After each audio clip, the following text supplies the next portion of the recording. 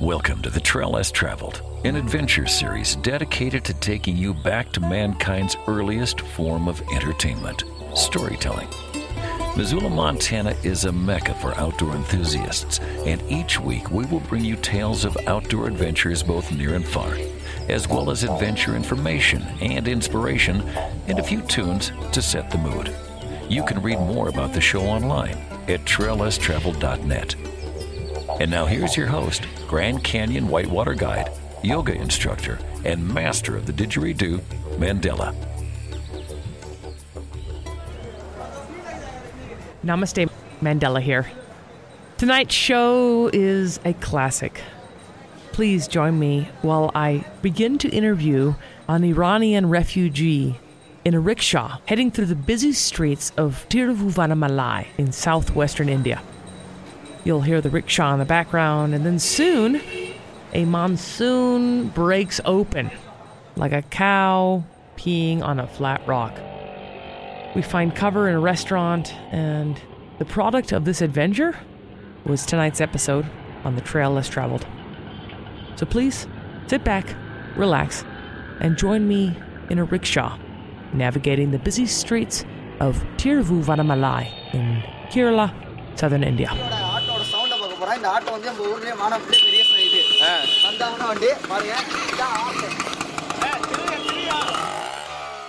We're on location in southern India with Amir Izadi. Amir is originally from Iran, and we're going to learn a little bit more about him, but I am in a tuk-tuk, or a rickshaw, as they're called, here in southern India and other parts of the world. Right now we're riding next to a lagoon, surrounded by palm trees, and there's dogs all over the place, and other tuk-tuks and motorcycles. And I am going to hand it over to Amir as we're cruising to Samudra Beach, where we're going to record this interview, to have him just tell you what he sees. What you're seeing here is a lot of beautiful houses that it doesn't pretty much exist in US because they're all like brick. It's really handmade. When we're talking about the handmade houses, these are really resonates with the community here. You'll see people in small shops fixing shoes for cheap price. So it's not like back in the States, if you don't like your shoes or if it's tearing apart, you have to go to Walmart or Payless or Foot Locker, get another shoes. But it's just people taking it to a small shop and just fix the shoes, and given the fact that India has 1 billion population, so it could be imagined how cheap the labor is here. Yes, Samudra Beach, yes. Do you know where it is? Go to towards the Kovalan Junction. Junction? Do you know where Junction is? Samudra, okay, Samudra, yes. Our tuk-tuk driver apparently doesn't know where the beach we're going to, so I have to give him a direction. Yes, so this town that we're in, Kovalam, it's beautiful. It's just in a sense that it's not been commercialized the way that we think in the West. There's no high-rises, there's no chain that usually exists in overseas, the American chain or Western chain, I should say, like Hilton, Marriott, doesn't exist here. So if you are very attached to those kind of brands, maybe this is not the place for some people. But it's beauty. It's like you just see the goats, cows walking by the side of the street, and everyone just trying to not hit each other. But it seems like the driving skills, I want to give them 100 out of 100. Right now we are actually passing this amazing view of the palm trees, and right the other side is the beach. So I'm hoping our tuk-tuk driver is actually going the right direction. So there is a place called Kovalan Junction, it's where we're getting out of the beach area and just entering to the highway that takes us to the city. It's very interesting. I don't know how much you guys know about the Indian economy, but India is one of the most growing economy in the world after China. Between China and India, there's a competition, obviously, and you can see it. You can see how the new growth has affected the environment here. As we are passing by, there are a lot of waste, particularly a lot of plastic is sitting on the side of the street. It's so sad. Apparently, some of the local told me that the beginning they were using leaves, banana leaves, as they use for a substitute to plastic. For example, if you want to get something in the bazaar, and if you go to the flower shop, they wrap the flower for you in banana leaves. And apparently, back in the days also, that was the same thing. Like anything you want to buy from the store, it would have been wrapped in some sort of banana leaves or other leaves, or they would make a basket out of coconut leaves. You will see that the country has been changing for good and bad. The bad side is lack of regulations here. Obviously, you see the people just dumping their waste and plastic and anything they have off the street, and it creates a very bad environment and looks also for the community. Kovalam has a few beautiful beaches that I've seen. There's one in Coconut Beach where is the lighthouse, and where we're going is Samudra Beach is also, it's one of the beautiful spots. People are so friendly here. They love to talk to foreigners, Westerners. You feel like you're in actually community living with them. It's great. So I think we arrived in our destination. So yeah, we're arriving here at Samudra Beach. We're going to record this interview with Amir Izadi right here on the ocean as the sun sets. So stay tuned. You are on the Trail Less Traveled Outdoor Adventure with Mandela on the Trail 1033, recorded on location in a tuk-tuk or a rickshaw, driving in the roads of Kovalam, southern India. We are on location in southern India at Samudra Beach. Samudra Beach is a little north of Kovalam Beach. It's about a 10-minute rickshaw ride from Kovalam Beach. And our plan was to come to Samudra Beach on a rickshaw, which was successful, and sit by the ocean where the waves are breaking on the rocks. There's a cement block there where a wonderful restaurant called Third Rock has set up tables.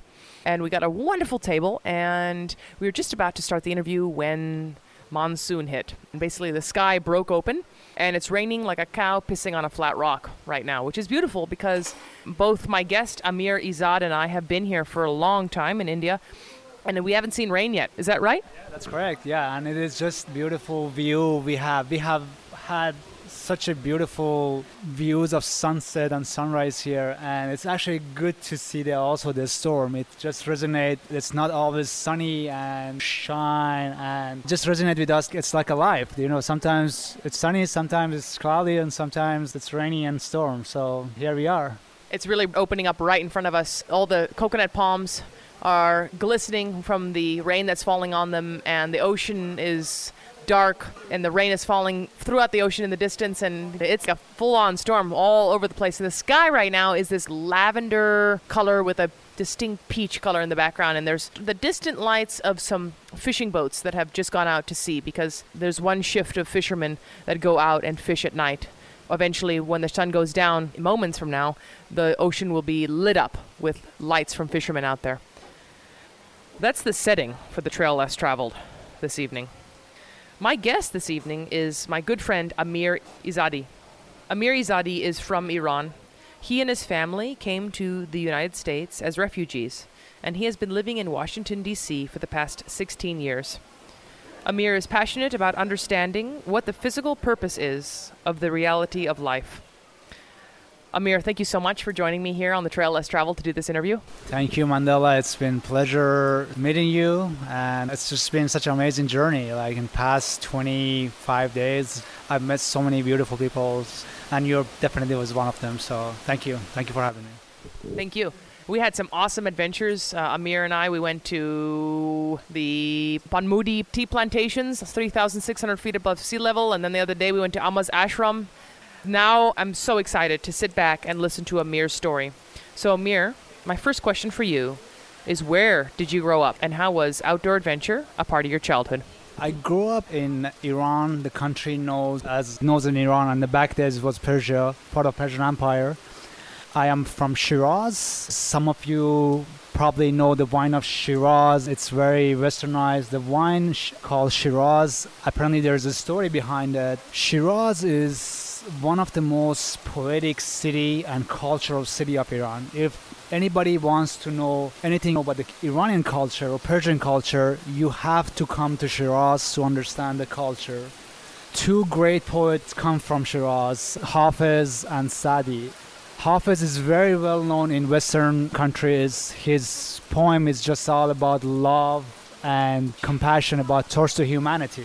The other poet is Sadi. He's not as well known in Western society, but he's very well known in Iranian and Persian and certain Asian countries' culture because he was very well-traveled poet, and his art, his poem is just so artistic. It gives you advice through the life that we don't have to experience that. We actually can listen and recite his poetry and just learn from him, learn from what it needs to be living a fulfilled life, basically.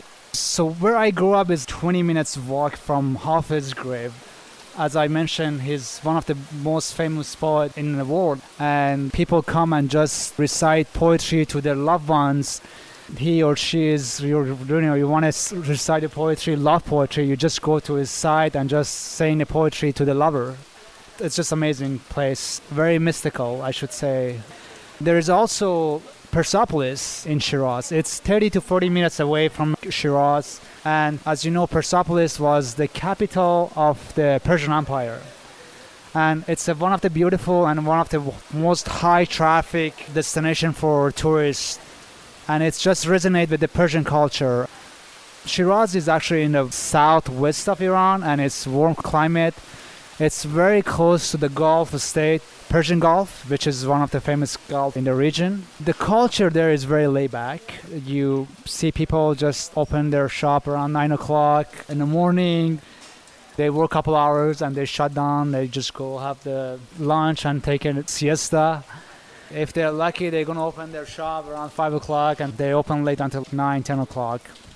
People that love to be outdoor and just enjoy life in the beautiful weather and recite poetry to each other, play music. And so this is where I grew up. There is also a small mountain called Baba Kuhi, which is one of the mountain in Shiraz. A lot of friends, we usually go hike over the weekend. There is a spot all the way to the top of the mountain that you have people just stay there, sing song, just recite poetry and having a good time. So that was pretty much my activity when I was a kid. So I'm a child of revolution, if I may call it. I was born in 1979, and right after the Islamic Republic of Iran just took power, and it was a lot of chaos there. And I see a lot of dilemma and confusion in myself because I grew up in a very confusing time. Nobody knows what's right or what's wrong, and the Revolutionary Guard oppressing people back and forth. A lot of people got executed, including the religious minority, that group that I do belong to. And a lot of people got persecuted for their political and religious belief. And a lot of people left the country, and that is the sad part about the revolution. And then my childhood was really interesting because right after I was born, my parents got laid off because they were on the religious minority, and pretty much the government of Iran, the Islamic Republic, didn't want them to teach anything to the kids because both of my parents were teachers. So they got laid off, and so that was my parents with 3 kids and no job. I can't even imagine how that would have been. Not every one of us these days will experience this, but it was pretty hard. And right after I was about 8, 9, the war between Iraq and Iran broke out. So going to school was a good thing, but also we have to basically learn in shelters. We have to take shelters because of bombing, and there was a hospital got bombed right in our neighborhood. So it was a lot of drama during my childhood about how the Islamic Republic shaped my character through the entire adulthood. And sometimes I do have a sense of how am I supposed to deal with this stuff. It's just difficult because the newborn revolution was so unskilled and confused itself that it really wasted a lot of people's skills and led a lot of people to just run away. But I spent a lot of time on the street playing soccer with the friends, started learning chess. So we kind of went against the Islamic Republic. Whatever they told us to do, we actually did the opposite, to just make the statement. Even as a kid, I was one of those troublemaker child. There's a celebration before the Persian New Year called Charshanbe Suri. It's come from the Zoroastrian religion. And the last Tuesday of the Persian calendar year, you just go out, make a fire, and jump over the fire, and you recite some word to each other to just get away from all the bad things happening. And the color of the fire has a different resonation about what it means in Zoroastrian. But as a kid, we just would have done. But the Iranian government, they didn't want to do that. They tell people to just be inside the house. You're not allowed to do it. And then people just want to go after it, like, no, this is our part of our culture. We just want to maintain this. So I got arrested once. That was the memory of childhood I had by Revolutionary Guard. And so the memories of Iran for me is a double-edged sword. I have a beautiful memory of just walking off the street, smelling spices and drinking juices and ice cream and going to Hafiz and Saadi's site. It's priceless. On the other hand, we have so many traumas. I have like the war, about what the Iranian government did to my family. So it's a double-edged sword. So I haven't been back in 16 years. Hopefully one day I'll return to Iran and recite the country that I was born. You're listening to The Trail Less Traveled, the Trail 1033's locally harvested outdoor adventure series, harvested for you today during a monsoon in southern India. I'm speaking with Amir Izadi. He's from Iran, and he and his family moved to the United States as refugees. He has been living in Washington, D.C. for the past 16 years. Amir is passionate about understanding what the physical purpose is of the reality of life. Amir, we have a lot of issues popping up around the world about refugees. So I would like for you to bring some light to what your experience was coming from Iran to the United States as a refugee. I'm just giving you my experience, and I don't know if your listeners, how much they're involved in the news and what channel they're following. When we talk about the refugee, there's such a broad definition of refugees right now as we speak. Right now, there are Syrian refugees and there are other refugees coming from all over the world. And the world is not a perfect place right now, as we know. We cannot be negative about it. But as a refugee, I grew up as a religious minority back in Iran. And for example, my parents got laid off. They didn't have a job. And I got kicked out of the school in high school because they told me, you're Baha'i and we don't recognize your religion. You either have to say you belong to another religion or we're just not going to enroll you in a high school. And that moment, that's a test. That's where you want to stand up and say, no, this is my belief and this is what I believe in, and doesn't matter. It applies to a lot of stuff. A lot of people's assets got confiscated by the government. They're trying to make you a second-hand citizen, pretty much, in my case. No higher education. They confiscate your assets. They are not... Wow. They're not giving you higher education. They don't give you a license to have professional jobs. Second-hand citizen. They just want you to just stay in the bottom, not being educated. And if you have any religious activity, they actually come and arrest you. Right now, there are a lot of members of my faith. They're actually in jail right now. So that is one type of the refugee that we are talking about. There's called religious refugees. And we have political refugees back in Iran. There are a lot of people against the Iranian government. They can stay in Iran because there is potential that they're going to get harassed by the Iranian government or take it to the jail. And who knows what happens to them. And that is what's happening in the country right now.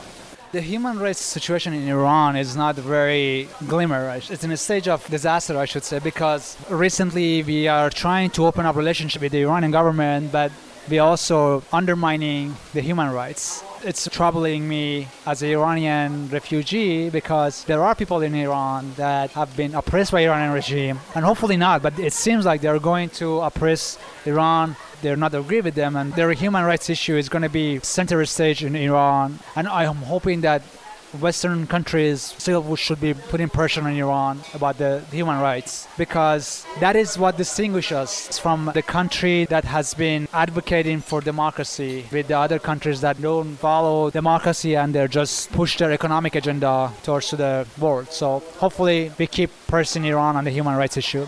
As a refugee, As an Iranian American, I should say I have gone through being a refugee, and it's hard. And there are a lot of Americans, they're kind of bitter about the whole situation of the refugee, and they think they're taking our job away, and it's not accurate. At some point of this interview, I'm going to mention Viktor Frankl. He was a prominent psychiatrist and neurologist in 1942, I believe.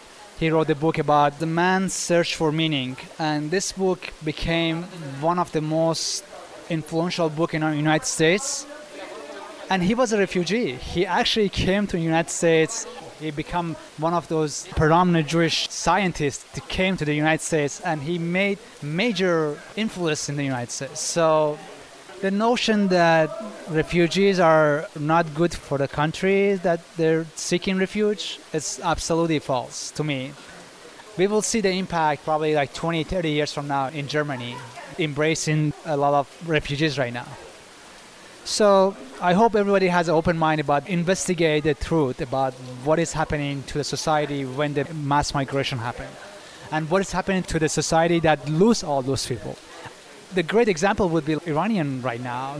There's high educated Iranian, they live in the Western countries, and they could be very resourceful for their own country, but people living there because there's nothing there. The human rights is a big issue.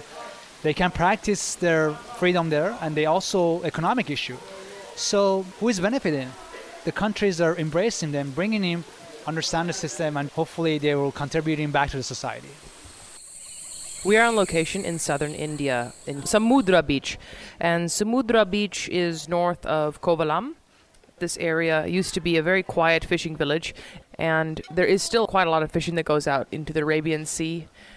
So it's a fishing village, but it's also a destination to come and study yoga and receive Ayurvedic treatments. We are recording on location in Samudra Beach because there's a wonderful restaurant here, and we just had an amazing meal. It included lemon rice and jeera rice. Jeera rice is a rice that is prepared with cashew halves, yellow raisins, and cumin. And I ordered chana masala, and chana means chickpea, so chickpea masala, so it's like a chickpea masala curry. It was very, very wonderful. And then Amir ordered eggplant, and another one is okra curry. It's a tomato paste base, so it's very authentic, a little bit spicy usually we get here. Ginger obviously was a big factor. I could feel the ginger. They're delicious. So hopefully your listeners have a chance to visit India, and let's just enjoy the nature and the good food. And one thing that Amir was talking about the other day when we were in a taxi for almost 4 hours going to an ashram north of here was one nice thing about India is that every restaurant you walk into, you know immediately because it says on the outside, veg or non-veg. Right, Amir? I have so many love for India, but as a vegetarian, it is so amazing. Like, you know, you don't have to deal with walking to a restaurant, look at their menu first and say, oh, let's see, do you have vegetarian? Yeah, you have salad. Oh, yeah, you have hummus, and that's it. Okay, good. But here in India, it actually tells you, like, right outside, it's vegetarian or it's not vegetarian, which is great. And I'm hanging out with a bunch of awesome vegetarian friends, great company, and we are enjoying definitely the taste of India. Amir, what would you say to someone listening who might consider going to India, but if they did, they'd say they would not eat any food out in a restaurant or street food because they'd be too afraid of getting sick? What would you say to them? I understand the precautions you have to take. You have to follow certain precautions when you come to different country because the hygienes in each country is different. You have to be very careful with the food that you haven't had in your life, but you want to explore it, but you want to make sure you're taking precautions. So when I came to States, I actually took the CDC website advice. If anything colder than room temperature, I kind of become very cautious about it. And also I don't use the tap water here at all because it's not a matter of it's dirty or something, because it's not meeting the same hygiene standard back where we live. So that's something you have to be very precautious about. Anywhere you go, it's just doesn't matter if it's in India or, I mean, I was in Turkey 2 years ago and I got sick. It happens. You have to calculate the risk when you are overseas. Not every country has the United States standard by any means. I agree with you. But if you're someone who's going to travel to a certain country and bring enough granola bars to eat breakfast, lunch, and dinner, you're missing out. I have eaten street food in places that I probably shouldn't have, but it was part of the experience. And actually getting sick was a major part of the experience as well. I wouldn't recommend going out of your way to get sick, but taking a risk and following your instinct and trying the food on the street can be an amazing experience. The subject this evening is this amazing person sitting across from me, Amir Izadi. He is from Iran. He and his family came to the U.S. as refugees. He has been living in Washington, D.C. for the past 16 years. Amir is passionate about understanding what the physical purpose is of the reality of life. Amir, I'd like to talk to you about the author that you mentioned earlier, Viktor Frankl. Let's dive more into his writing. We all, at some point, question certain things in life. He's one of the most prominent Jewish psychiatrists and neurologists back during the Nazi war and the concentration camp, the Holocaust. I believe he was born and raised in Vienna, Austria. It's such a tremendous, beautiful biography this gentleman has. It resonated with a lot of us, but he wrote a book about man's search for meaning. And this book became one of the most influential books in the United States, and it's named by the Library of Congress one of the most influential books in the 20th century. There is a part in his biography that really captured my attention. He was already a well-known scientist in Vienna. So the Nazi entered to Austria, going after Jews, and they are getting everybody to the concentration camp. And he's ready. He's ready to move out of the country. And he's just in a dilemma now. He's just trying to figure out what he should do. He has the visa. United States granted him a visa. But there's a dilemma there. There's one challenging question is he has his parents there. And he doesn't know what he should do with his parents because he has elderly parents that can't travel, they can't get a visa, they're just stuck there and they don't want to leave. And he knows that. He knows that his parents are going to die anyway, but the question is whether he wants to stay with them to comfort them through this concentration camp or just go and save his own life. He walks back home and he sees his father has this piece of marble in his dining table. And his father says, this is the piece of marble we just recovered from the synagogues in the neighborhood. And do you know what that represents? It's a part of the 10 Commandments that you honor your parents. That moment he realized that I have to stay. I have to just walk them through the concentration camp and comfort them there. He just forgo his visa. He goes to the concentration camp. His pregnant wife perished in the concentration camps. He's the only one survivor and goes back to the States. And he also had 2 inmates in that concentration camp. And he's trying to figure out what's the meaning of life for each of those individuals. One had a child, one was another scientist that he wanted to publish more stuff. He goes back to the States and he becomes one of the most prominent scientists in the United States. And in his book, he just touched on a very interesting subject that is, how's the happiness related to the meaning of life? Is it better to be happy or to have a meaningful life? Or are they actually tied together or they're in some correlation with each other?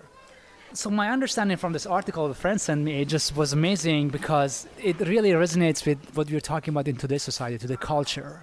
Every time it captures me when I want to make decisions. There's a line in that book, it said, you can't take everything from the man except the choices you're making. So that brings us to the fact that we sometimes get caught in this culture of it's about me, myself, and I. We are self-centered. I was there when I came to States trying to survive, and just like everything was about me. I want to go to college, I want to just get this, I want to get that, I want to have this. And it hit me at some point of, what is this? What am I trying to get myself into? And happiness that comes to me, it's temporary. It just fades away so quick. That's why I've been just struggling with. And another great test came to me 2 years ago when my family decided they wanted to come to the United States as a refugee, just because the situation in Iran was getting worse and worse. For anyone who has been a refugee and for the first comer, the first person who immigrated to another country, to welcome to the entire family is such a burden. You know, you have to provide a lot of things just beside financial. You also have to provide the material aspect. You have to just allocate your time and energy to the family that coming in and take them to the English classes, take them to grocery shop, take them to get them their documents straight. So it's a lot of work. The work will be continuous. So that article is just really caught my attention about the meaning of life. It's to serve others. And because when you serve, it just becomes something beyond yourself. It's something behind that. And it's not all about me. And the way you want to make the world a better place, you have to start building, whether it's your family. This journey I've been in is very interesting. My yoga teacher the other day was talking about childhood. Sometimes you do the bad things in your childhood, but you also do the good things in your childhood. And those good things, it comes back to you and say, oh, I did that. And it makes you feel good. So that also resonates here, because when you do something, when you give a service to someone else and not accepting anything in return, in the long term, you look back and you say, oh, I did that. It makes you feel good. I should have a second look about happiness. What is happiness? Is it about me? I'm here for yoga, and there is something in this yoga about like getting to the poses that you cannot do, but you really want to do it, and you attach yourself to it, and this is going to make me so happy if I get to that. But I don't think that's going to make me happy. Maybe it makes me happy in the first few months, and then it fades away. But I'm hoping that practice I do every day has an impact that at least in the long term I can contribute something to the society. It's just evolving. I think we are, as a human being, when we have passion about something, if we are not attached to it, but we pursue that passion in an intelligent way, it will evolve. It will evolve through the cycle of life we're in, and hopefully we can serve others. You're listening to The Trail Less Traveled, outdoor adventure with Mandela on the Trail 1033. The outdoor adventures this evening lead to Samudra Beach in southern India. We are literally 100 feet from the Arabian Sea, and it is now very dark outside. The monsoon, heavy thunderstorm passed. It's now pretty calm. We'll see if that calmness lasts for the rickshaw ride home. During this interview with Amir, the lightning flashed very close to us, probably 100 feet from us. It struck a rickshaw, and then you could smell the electricity in the air. From where I'm sitting, I can see the ocean, I can see the palm trees and the downpour, and it was raining so hard that the mist was actually coming in on us. But I can also see about 100 lights up on this point, and the electricity in India goes on and off all the time. You get used to it. You just want to make sure you always have a torch with you, a lamp, because the electricity might go out and you're walking in some back alley and then all of a sudden you can't see anything. But it was really interesting during this interview to watch that whole power of the entire village of Kovalam go on and off while this interview was happening. Pretty phenomenal. Hello there. Mandela here, your host of The Trail Less Traveled, and I want to take a very short break to thank our sponsor, New West Knife Works. When you love the tools you use, everyday chores become a joy. A finely crafted knife is an extension of the hand that welds it. That's the motivating idea behind New West Knife Works founder, Corey Milligan. Milligan moved to Jackson Hole to pursue the good life in his early 20s. To earn a living while enjoying the outdoors, he worked as a line cook in local restaurants. His interest in cutlery came from the desire to make a knife that would better express his love of cooking. New West Knife Works was born out of that passion, a passion which continues to keep the company on the cutting edge. All of New West Knife Works culinary, hunting, and recreational knives are made in the Tetons with the finest American steel, and tested by the professional chefs, guides, anglers, and hunters of Jackson Hole. From the New York Times and Wall Street Journal to Bon Appetit and Forbes, top tastemakers appreciate cutlery that is as beautiful as it is useful. Visit newwestknifeworks.com. با سلام، شما به برنامه جاده ناشناخته و مسافرت هیجان‌آمیز با مندلا در موج 10C گوش میکنید. ما اینجا در جنوب هندوستان در ساحل سمودرا هستیم. You are listening to The Trail Less Travel outdoor adventure with Mandela on the trail 103.3. We are in South India, Samudra Beach. That's my friend Amir Izadi. Amir is from Iran. He and his family came to the USA as refugees. He has been living in Washington, D.C. for the past 16 years. Amir is passionate about understanding what the physical purpose is of the reality of life. And he just gave a little intro in Farsi, which is his first language. So, Amir, I would love it if you could give us a language lesson in Farsi. Farsi is one of the most beautiful language, and it's actually poetic language, because when you go to the poetry of the entire country, you have Rumi, you have Hafiz, you have Attar, and the structure of the language is amazing. Unfortunately, after the sequence of invasion of Arab to the Persia, the language started to fade away, but it kept its naturality and it resisted to all those invasion. And one of the beautiful poet, Ferdowsi, he actually saved Persian language from Arab invasion. It's very interesting because I was actually reading the same thing about India, because Persian invaded India thousands of years ago, and there were two poets, Amir Hassan. He also saved the Indian language from Persian. It is just ironic. Every culture has those iconic individuals that they save the culture and they save the language through the poetry. And Ferdowsi, one of the most beautiful piece of art he has about Shahnameh, it's just the epic methodology of the Persian, goes through thousands of pages without using a single Arabic word. And that saved Persian culture and Persian language. Salam means peace in Arabic. In English, salam means hello. But when you say durud, means it's kind of like welcome the person in. Still, in the dialogue, we use a lot of Arabic words in Farsi because of the invasion and because of the religion. Also, Islam had a very big influence in the Iranian Persian culture.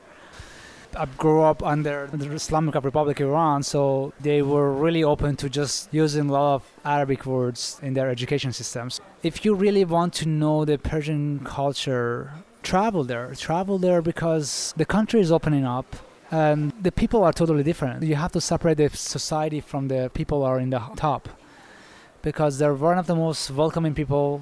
They would love to meet Westerners. They open their arms to and welcome you and get into the culture by just traveling not only the mosques and the religious side, but also going to Isfahan, Shiraz. You can just truly get into the Persian culture, going to the bazaar. It totally resonates with you that we all are the same. Kids are playing music back in Iran. They're playing piano, they're playing guitar, they're playing rock music, they're playing heavy metal, and they're loving it. They just want to be part of the world and they just want to be part of society. So I hope that one day I can go back and just visit. Not an option for me right now, but if you're going there, just be careful, but the country is open.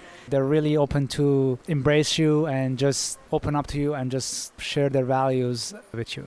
Amir, you spent the first 19 years of your life in Iran, and then you migrated to the United States as a refugee. So you've experienced both the Eastern culture and Western culture. So I would love it if you could share what you've noticed about similarities and the differences between the Western and the Eastern cultures. I can speak for what I observed 16 years ago. I don't know how it looks like, but there is always a fundamental value in any culture. The respect you have for your elderly, the respect you have for your teacher, regardless. There is the boundaries between individuals that you value in your life. I remember my grandmothers actually lived with us. Such an amazing experience I had. I got extra love from two extraordinary people. Welcoming you when you come home, the food is ready, extra protection there always when you obviously have conflict in the house with the brother, sister, little fight here and there. As a human, we grow up in a different environment, different culture, but at the end of the day, I think we all are the same. There are single mother there are single parents, there are people struggling to bring food on the table, and I'm sure there are these people exist in the United States too. There are homeless people there too. We are so connected. The only thing that just get us away from each other is just the politics and fundamentalism. That's just the sad thing is happening. And those two extraordinary forces, it is sometimes challenging to bring peace and unity to the world. And these two forces always are outside. And, it's individual choice which part you want to be. It's all to each of us. Do you want to be a force of good, make the world a better place, or you just want to be negative and destroy everything and separate the peoples with each other and just make a profit out of it?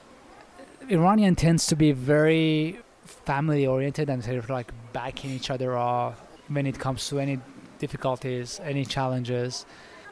And it is interesting, I can really distinguish Western culture with the Iranian culture because I almost lived 19 years of my life in Iran, and now I'm 16 years of my life here. I've seen both sides. It's not black and white also because there are gray area that every culture has, and you can't generalize everybody. Both of them, they're facing the same challenge, but at the end of the day, hopefully they all somehow survive. But the role of individual in society becomes more known when you actually see this and you want to see how we can solve the problems. Looking at different angles, I think we all are the same. There's no differences. We call it culture, but it's not the culture to me. It's the environment, and it's just how we grow up under certain social and economic circumstances, and that's about it. We have been on location in southern India speaking with Amir Izadi.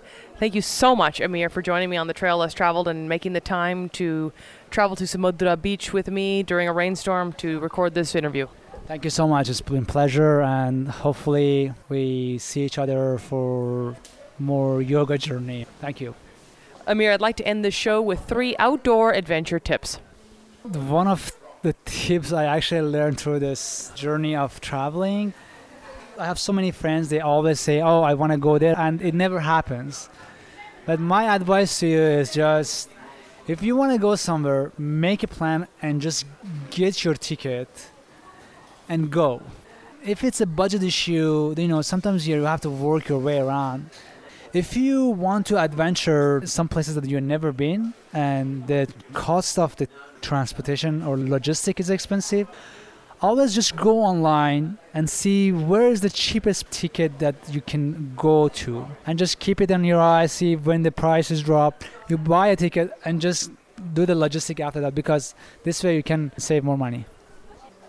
The third advice I have, when you travel, try to mix with the community where you're going to be traveling to. That's very important. We tend to just check into these brand high-end hotels and segregate ourselves with the community. If you really want to know the culture, if you want to get to know people and community, I think it's a great idea to just mix in with the local people when you're traveling abroad. And enjoy your journey.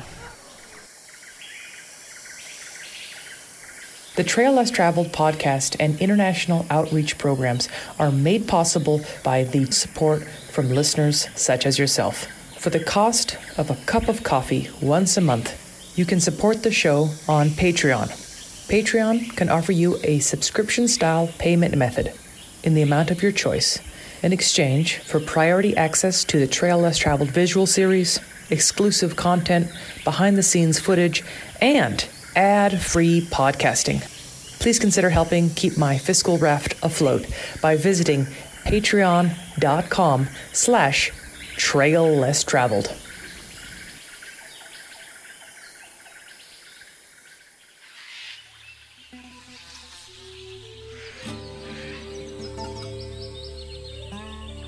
Namaste, Mandela here.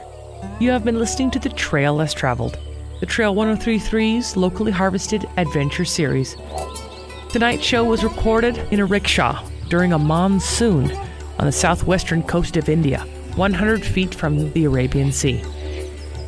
I would like to thank my guest for this week, Amir Izadi. Amir is a child of the revolution who was born right after the Islamic Republic of Iran took over. Amir is a refugee living in Washington, D.C., who came with his family from Iran 16 years ago. Find The Trail Less Traveled on Facebook to follow the show as it is recorded on location around the world. Or visit trail1033.com to podcast previous shows. My name is Mandela, your host of The Trail Less Traveled, and my goal for the show is to take you, the listener, back to mankind's earliest form of entertainment, storytelling. Therefore, every week I will be interviewing an adventurer about what they do, how they do it, and how you can start adventuring in a similar fashion. The Trail Less Traveled is recorded at the Missoula Broadcasting Company, or on location around the world, in order to find these adventurers and talk to them in their natural habitat. My adventure tip this week is to treat yourself to a massage. Massages can help with anxiety, digestive disorders, fibromyalgia, headaches, insomnia, and sports injuries, among other things. Well, that's it for this week, my friends in Missoula. But until next week's adventure, please get outside and shred the gnar. Because as you know, the gnar simply cannot shred itself.